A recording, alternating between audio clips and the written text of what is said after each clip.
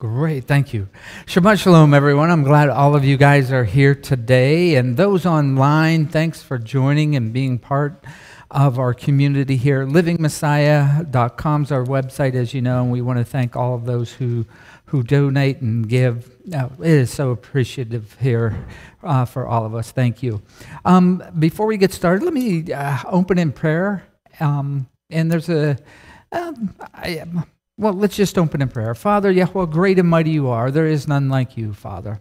Father, we thank you that we have a place that we can come together and study your words and the words of your Son, Father, and be empowered by your Spirit to walk them out and be challenged in our lives in many, many places. Father, we thank you for the redemption and, that we find in your Son and all that he's done. And Father, we want to lift up those in our community that are not feeling well, that we know are not going to be able to make it today. And Father, we just ask you to be with them and bring them to a speedy recovery. Father, we lift up our brother Marcelino, and Father, just guide him and give him strength of where he's at, knowing that you are sovereign and you do not change. And Father, you have a wonderful love that you've shown to each and every one of us. We thank you. Amen. All right, guys, so, again, for those online, a thumbs up would be, it's always awesome. We want to thank you guys again for those who are out there watching in, especially I know there's a lot of you guys, like I said, aren't feeling well, but we know you're watching. Hello, family. As you know, this is an open mic, meaning, comments and questions, they're welcome. Just raise your hand. The mic will find its way to you. All we ask here is please stay on the context of what we're talking about. Let's not get too far ahead of the text so we all can learn together, because that's the key thing. We're all learning together, and like I've shared plenty of times with you, this is the book of Acts, our in-depth study, and basically I'm just sharing you, what, is it not coming through? Oh, that's right. I'm just sharing my Bible study with you. So I'm learning as you are learning. And then, too, when you have the mic, make sure you put it close to your mouth so all can hear, and that pleases Ward back there, our sound guy, who he's always jumping through hoops and leaps and bounds, getting everything going. Thank you, Ward, for all that. Okay, so that brings us, as you know, we're in chapter 11, and I want to begin here with this verse in Amos 8:11. It says, "See, days are coming, declares the Master Yahweh, that I shall send hunger in the land, and not a hunger for bread, nor the thirst for water, but the hearing and doing the words of Yahweh." So, why I opened with this because I believe it fits one of those patterns that we see in the Hebrew Scriptures, and we're going to be seeing that here in Acts as well. That is tribulation in the form of persecution. We've seen that already in Acts where we're at. And that began right after the death of Stephen, as you guys know, that persecution within Judaism. It didn't come from outside. It was within from Judaism, for a lack of better words. Okay, but we spoke of that last week, and we'll continue this week with even more tribulation coming, okay, in a very short period of time, so to speak. So this week, it will be famine, hopefully, depending how far we get. But it will be famine, prison, and Passover. What a combination, huh? But keep in mind, the center of all this is Jerusalem and the word of Yah going out, that good news going out for his children, and whomever shall listen and repent. So if you keep that in mind, or keep in mind the past events of the children of Israel exiting Egypt to where we here are in Acts, because I shared plenty of times there's patterns and patterns and patterns that are just, they're awesome, and I know they help me understand the text much better. So we'll continue to read and ponder on those words of promise that were from Mount Sinai. Yeah, there was promises, the promise of blessing and the promises of cursings that come from the Father. So this is always in play. So where we're at in Acts, we're in Antioch, where this for the Jewish communities that are here or there in Acts, they're hearing this good news, and many are being added to the faith of Messiah. Again, the center of Elohim's words going out is still in the background, and that is Jerusalem, okay? So let's continue, Acts 11. Then Barnabas went to Tarsus to seek Shaul, or Paul.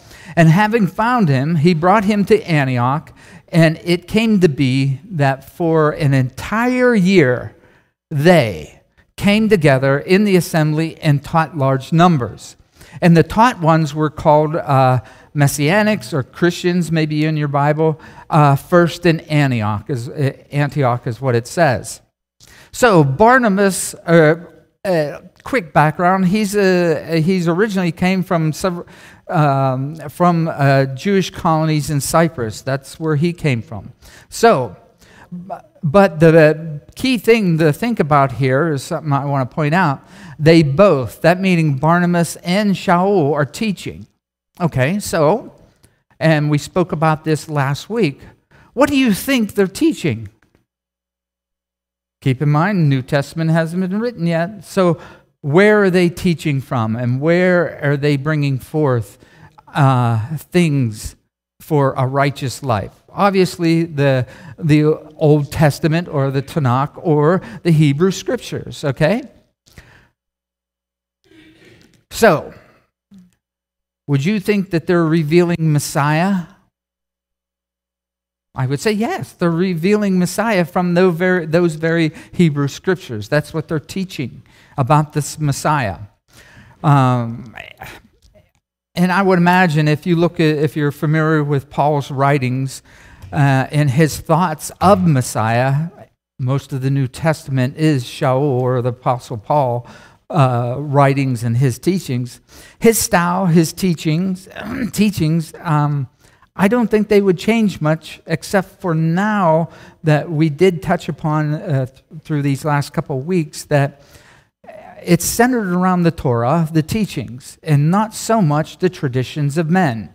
Okay, that was the big thing when Paul's lost his sight in seeing. Okay, it's not just traditions of men that we should be following. We should be following the Torah. And so we talked about that a lot as well. So, but Paul would be speaking about the Messiah in the light of the Torah. Okay, and again, not the traditions of men. And real briefly, I know maybe some of your translations will say, then the taught ones were called Christians. Real quick on that one. They were all Jews to this point, whether they were, Jews living in or were speaking Greek or that culture around them. They were still all Jews. So what we have is, first, you see in Jerusalem, they were called the Way, the sect. So in Antioch, where it's prevalent, there's more Greek, they were calling them Christian. They're one and the same label, okay? A Christian, Christos, it based anointed. Messiah in Hebrew, back to Mashiach, it's still this idea of the anointed. And you'll see maybe later on, I've read in your translation, it'll say Jesus the Christ. And they're referring more to the anointed. Yes, Barry. Kathy, if you hand that behind you.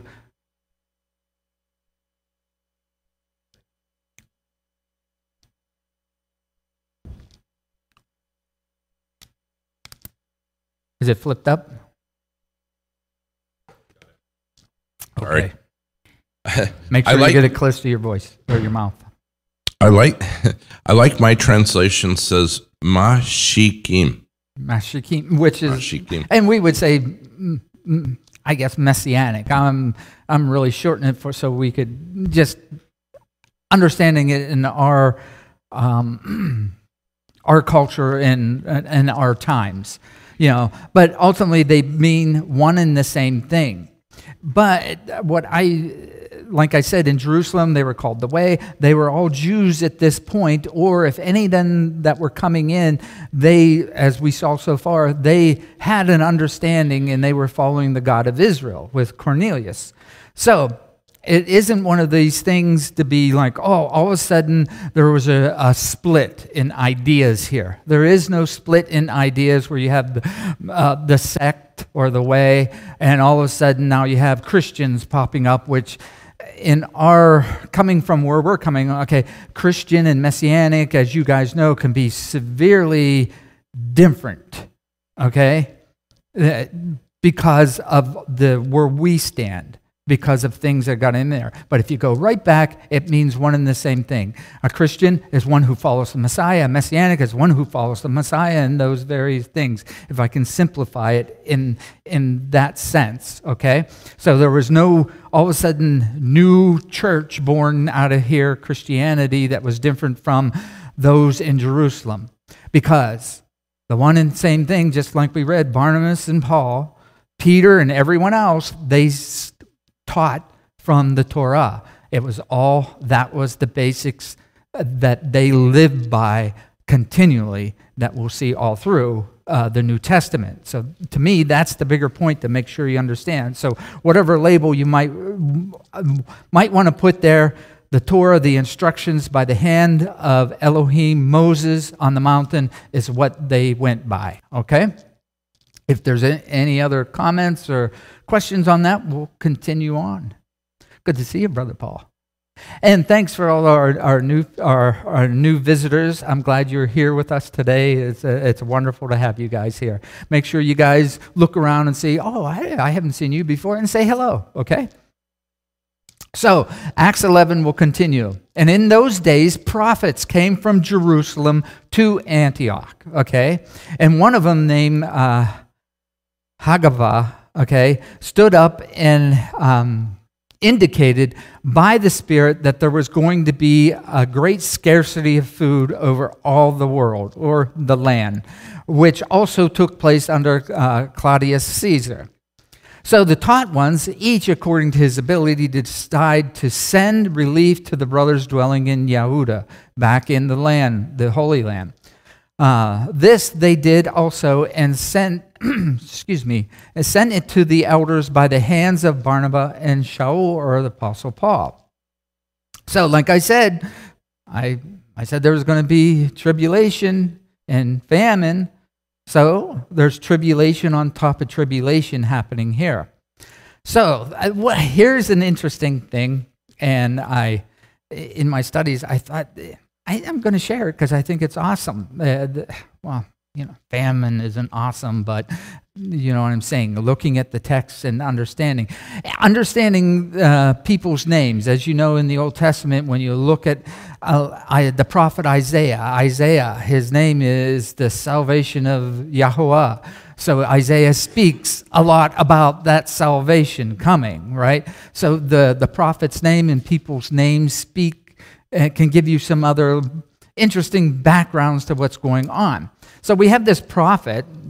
Agabus is the Greek, all right? But the Hebrew is, I always struggle with the Hebrew, Ka'avah, okay? Yeah. But does anyone know what beside Paul, does anyone know what his name means? It means grasshopper. Yeah, or locust. Isn't that interesting? Because we're just think about it. This prophet stands up and he's going to declare, whose name is a locust, that there's going to be scarcity of food or a famine. Oh, now that's pretty interesting. At least I find it very interesting. So it's interesting. It's the name of one person in all the Hebrew text, not the New Testament, the Hebrew text, and it's one who came out of Babylon with the Babylonian captivity. You'll find it once, this gentleman's name. But the noun is referring to, like I said, grasshopper or locust, and it's about 5 times that it shows up in that particular form as a noun, meaning grasshopper or locust. But one of the verses I thought is interesting, and it's in 2 Chronicles 7. So I went on in my Bible study, and I looked at this is kind of interesting of what's going on with this guy. Is there other connections, other patterns that we can see in the Hebrew text and look at that? And to me, I believe I found you find these patterns, and you can be the judge of it. So this prophet, he's coming from Jerusalem, and remember, where's Jerusalem? That's where the word goes out. That's where the Torah goes out. That's the Father's house, so to speak, right? That's the land of Israel, the Father's house. Okay, so if you take back remember, we have persecution going on now. The scarcity of food has come by the mouth of this prophet, whose name means locust. Now, the other thing is, he is one of those prophets from Jerusalem. He may or may not be a follower of the way or follower of this new sect, but at the same time, you must weigh, the apostles must looked at his words and what he said with some weight, because they reacted to, hey, let's gather and help our brothers. We're in Antioch, so let's send some help to our brothers in the land. So, they looked at whatever this prophet was saying, or one of the prophets, because it seemed like there was more than one who was saying the same thing. We're just pointed out this particular one, So in that, I think that's interesting in itself. So I think there's something of value because of the way they reacted. So I want to read this portion of 2 Chronicles. And along with it, as you guys already know, my understanding, Yah doesn't change, right? He doesn't change. So if he doesn't change, the prophecies tend to repeat themselves. You've seen that in Scripture, where one prophecy goes out and you see that, that kind of happened again in another form or another way. So and usually if he makes promises about certain things, it does repeat, these prophecies and these warnings, and usually it is about how the people react to his words. So if we take all that in consideration at this now, in the time in Acts, as the word's going out, the things that have been happening in Jerusalem, we got tribulation from within, we got a famine coming, and this is all surrounding Jerusalem, which ultimately the center of Jerusalem is the Father's house. So with that in mind, that's where I'm where this section of 2 Chronicles 2 Chronicles in chapter 7.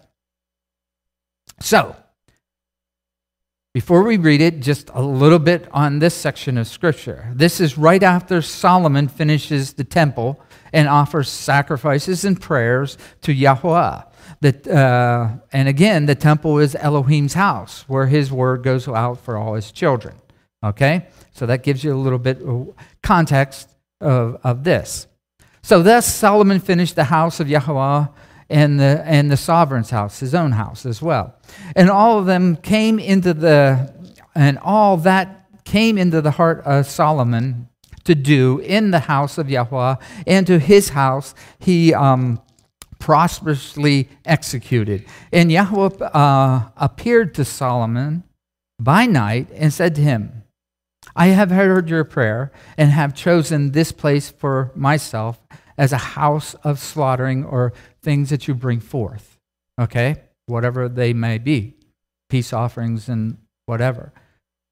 If I shut up the heavens and there is no rain, and if I command the locust, this is that one place where that one of the five, that if I command the locust to devour the land, or if I send pestilence among my people, and my people upon whom my name is called shall humble themselves and pray and seek my face and turn from their evil ways, then I shall hear from the heavens and forgive their sins and heal their land. I'm sure you're very familiar with this.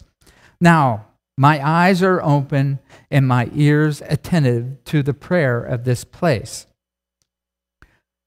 So what I'm trying to, for me, what was going on is interesting that this locus is here. And this promise about his house and about what Solomon and the people are to do.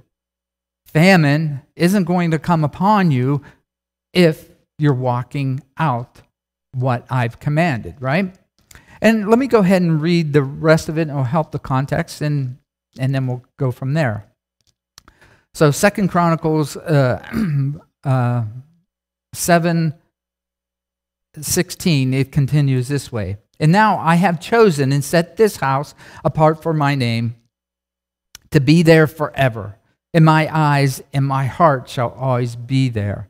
And you, if you walk before me as your father David walked, and do according to all that I have commanded you, and if you guard my laws and my right rulings, which is from Mount Sinai, then I shall establish my throne of your reign as I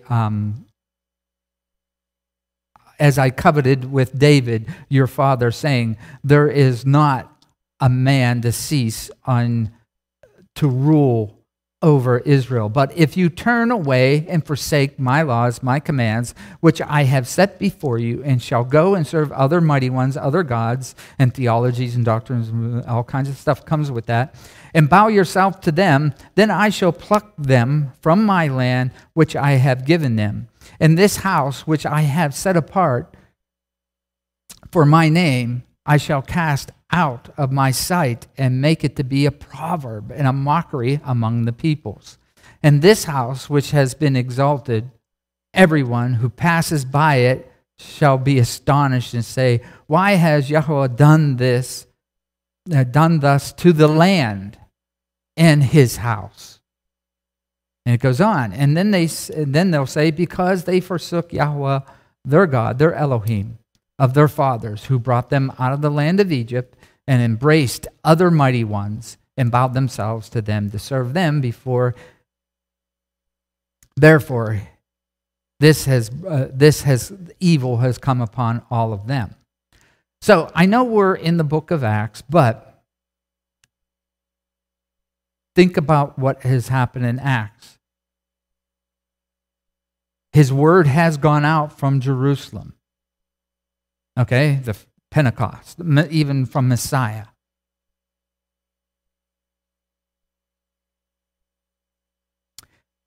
Has a lack of obedience to his words now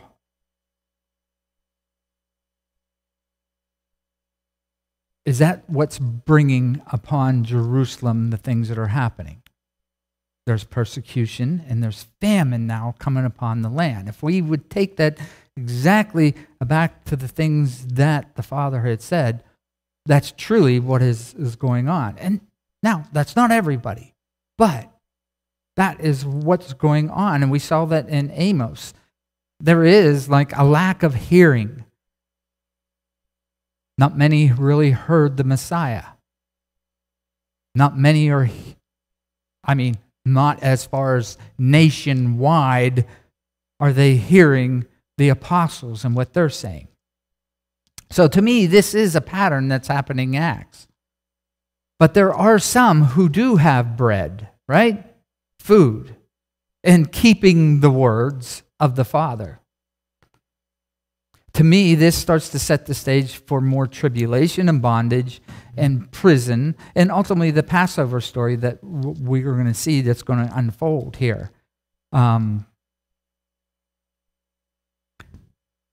So I hope that's not too far off the trail of what's going on in Acts, but those same principles are at work here. Because there's not a whole lot or obeying those very words in Jerusalem where it's coming out. They're in Antioch now. Now a famine's coming upon. Barry.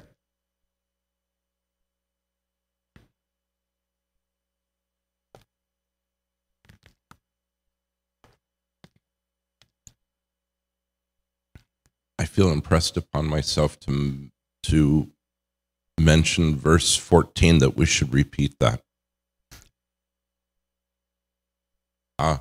That and my people upon whom my name is called shall humble themselves. But my name, and we've gone through the books and we've put Lord here and Lord there, and Yes. and when it says put my name in it, it says instead of putting his name, it puts Lord. And it's as though it's all been written to stop us from putting his name upon his people. Oh, no, I see that there's many ways this plays out, and I agree. But it's interesting, we hear there's this promise that there will be a famine, but if those who will call out to me and change their ways and repent, and the beginning of the New Testament, is all John when he showed up. Repent. That's that ongoing thing. And look, we have famine in the land, but we do have at the same time some that are taking forth those words, that are being obedient, that are not going to starve. In a sense, the apostles, those that were in Antioch, were able to send. Obviously, they had extra to send to their brothers that were in Judah, or back in the land, so to speak. So again, to me, these patterns are always constantly playing out here. So if there's nothing more, we'll continue now into Acts 12. And about that time, Herod, or Herodes, the sovereign, put forth to his hands to do evil to some of the assembly. This particular assembly, only the assembly, the sect called the Way. Okay? Not to the bigger assembly of Jews, but this particular assembly. And he killed Jacob, the brother of John, with the sword. And seeing that it was pleasing to the Judim, or the Jews, he proceeded further to arrest Peter as well. And they were the days of unleavened bread. So when he seized him, he put him in prison and delivered him to 4 squads of soldiers to watch over him, tending to bring him before the people after Passover. So Peter was indeed kept in prison, but prayer was earnestly made to Elohim on his behalf by the assembly. So, okay. You see some patterns? Got to see some patterns here. Persecution, and this pattern is repeating. Go ahead, yeah, if you see a pattern of what we just read.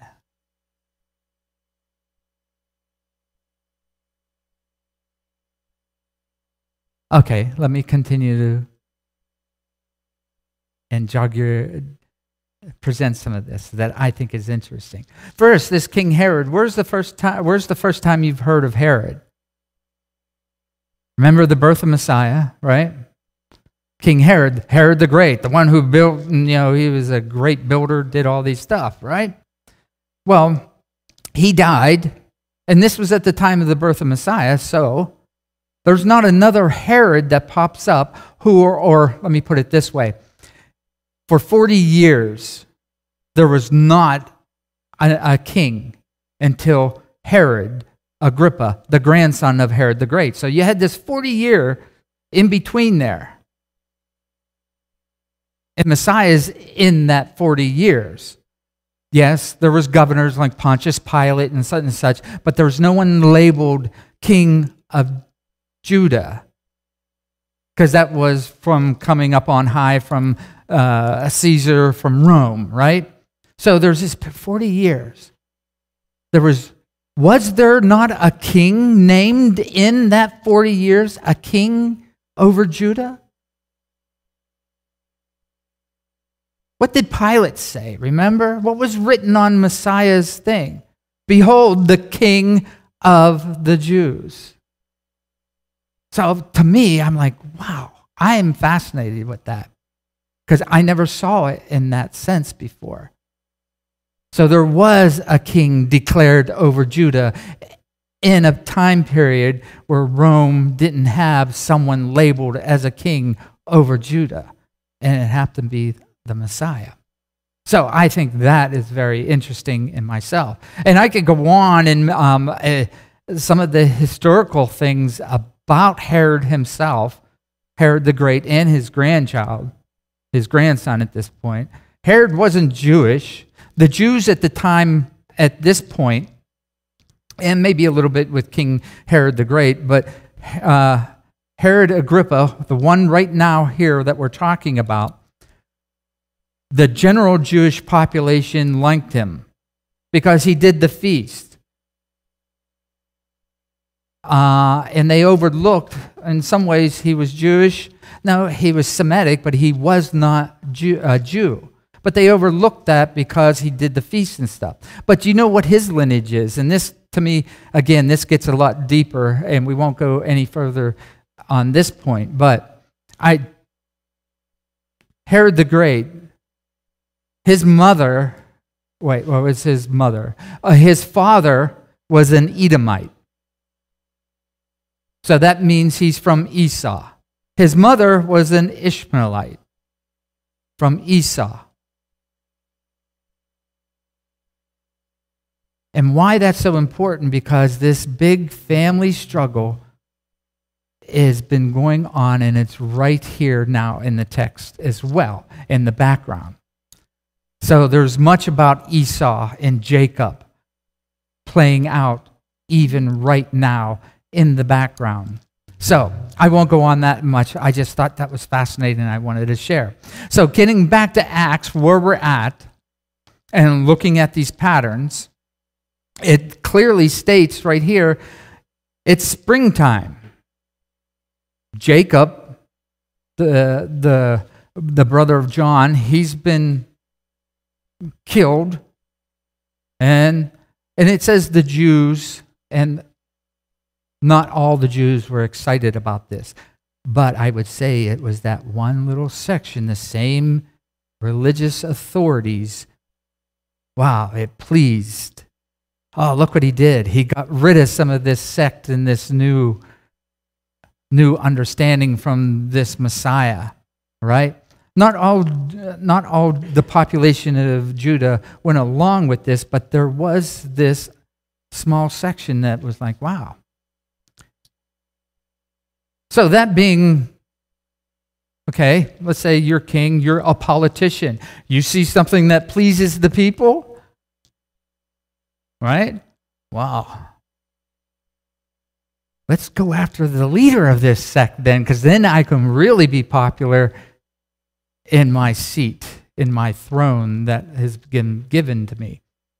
So they go, ultimately, what does he do? He goes after he goes after Peter now. Because Peter, he's got to, by this point, be real well known as being one of the major leaders of this new sect from Jerusalem, right? So, like I said, it's springtime. This is going to be Passover, before Passover and after Passover. So will there be a pattern that will emerge in that? And that's why I mentioned before, think about way back as them coming out of Egypt. All the things that happened there in the order. Passover, one of the major things, Passover is a night to observe, right? We all know that. But in the deeper sense of that, it's a night to be watching, to be on guard and to be watching.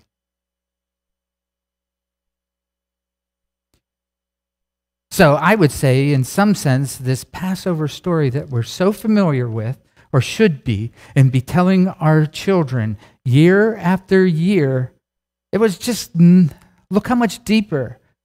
And why? Because we're going to see that right here happen. So the followers of Messiah are under this persecution. A plague is coming, a lack of bread, food, and the promised land. Again, Jerusalem, where his word goes out. But at the same time, there is this good news, this good bread from heaven that is spreading at the same time in amongst a famine. Peter's put in prison. Now let's start thinking about the Passover story. Peter is put in prison. He's in bondage. He's going to be set free, he's going to be set free, as we will read, by a messenger. And he's going to be led out at night to freedom. Sound familiar? And we'll pick up some key words here. Your loins girded, be ready to go, because Elohim's judgment is coming. Elohim's going to be judging. Isn't that what it said? Have your staff in your hand, your loins girded, get ready to go. It's a night of watching. Be prepared. Have the blood on the doorposts so you can be passed over this night. Because Elohim's name is going to be known to those who follow him. Judgment is coming. Now, I want to say something here too. Eventually, there is going to be a bigger judgment that's going to happen in the story, because Jerusalem is going to fall. The temple is going to eventually fall. Okay? And be thrown down. But that's just not quite yet. But in Peter himself, we see this picture of the Passover story happening.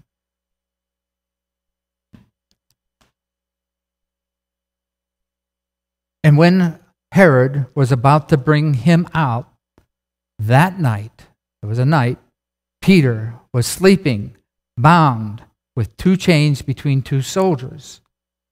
And the guards before the door were keeping the prison. And see, a messenger came, stood by, and a light shone in the building. And I think it's a poor word there, smiting him, tapped him on the shoulder. This doesn't mean that type of smiting. Touched and said to Peter,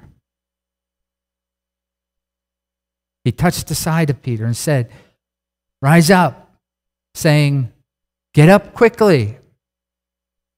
This is Passover stuff. And his chains fell off his hands. And the messenger said to him, what? Gird yourself and bind on your sandals. That is Passover imagery. That is Passover language, right? And it is Passover, because that's where Peter's in prison at the time. And he did so. And he said to him, put on your garment and follow me. Man, there's so many things here. Put on your garment and follow. Messiah said that many times in many ways. And coming out, he followed him and knew not what was done by the messenger was true, but thought he was seeing another vision. You can imagine Peter saw this one at one time. Hey, where he's at? What's going on?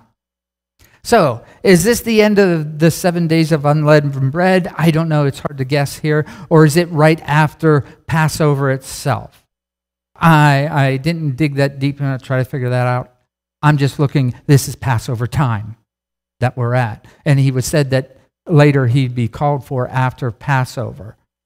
Whether that was, and the strange thing, Passover and unleavened bread, they can be used interchangeably and not necessarily mean one or the other sometimes. So that can get kind of confusing maybe sometimes too. But look at that, gird yourself, put your sandals on your feet. You've heard that before, right? It's a night of watching. Remember Yeshua? He was upset at one point with his apostles. Well, Peter a couple more times. But there was one time he was upset with them, and it was around the Passover time. He was in the garden, right? He went to the garden and prayed, come with me and pray with me. So he went and prayed. He came back. What were they doing? Sleeping. It was Passover. They wasn't on guard. There to be a night of watching. in some sense. So he's kind of upset with him. So you see that play out as well, I think. So anyhow, as we read it, you'll read in Exodus 12:11, and this is how you are to eat it, meaning the Passover. Your loins girded, your sandals on your feet, and your staff in your hand, and you shall eat it casually. No, eat it in haste and get ready to go, right? Because it is the Passover of Yahweh. Another thing to point out, we got darkness happening here, darkness to light. And the light comes from instructions or words from this messenger. To me, it's another pattern. So, would you say, is Peter passed over from death to life again here in this story? Surely. Because I think the plans for Peter were the same plans that happened to Jacob or James, maybe in your scripture, to be put to death. That was going to be what was going, I believe, was going to happen. And I think it was all political gain at that point for him. Because you can imagine what, again, I won't speak about that, but it's like, to me, thinking about some of the politicalness of the arena going on with the power structures that are happening, and this story is playing out in between it. It makes sense to me. Now, I do want to recall this again. It wasn't all the population that was looking forward to, or look forward to this death of James, or looking forward that Peter would be destroyed as well. And I've shown that time and time again. That wasn't the case for the complete story. So is there anything else? I think about the Passover story. Okay, let's include the Passover story and Messiah, because they're kind of one and the same story, right? They overlap each other. Okay. Here's something else that came to me and I thought was interesting too. Peter, he's in prison, in darkness, right? He's chained between two soldiers, right? He's in between them, and he gets to go. Do you recall anybody else having someone on his right and someone on his left?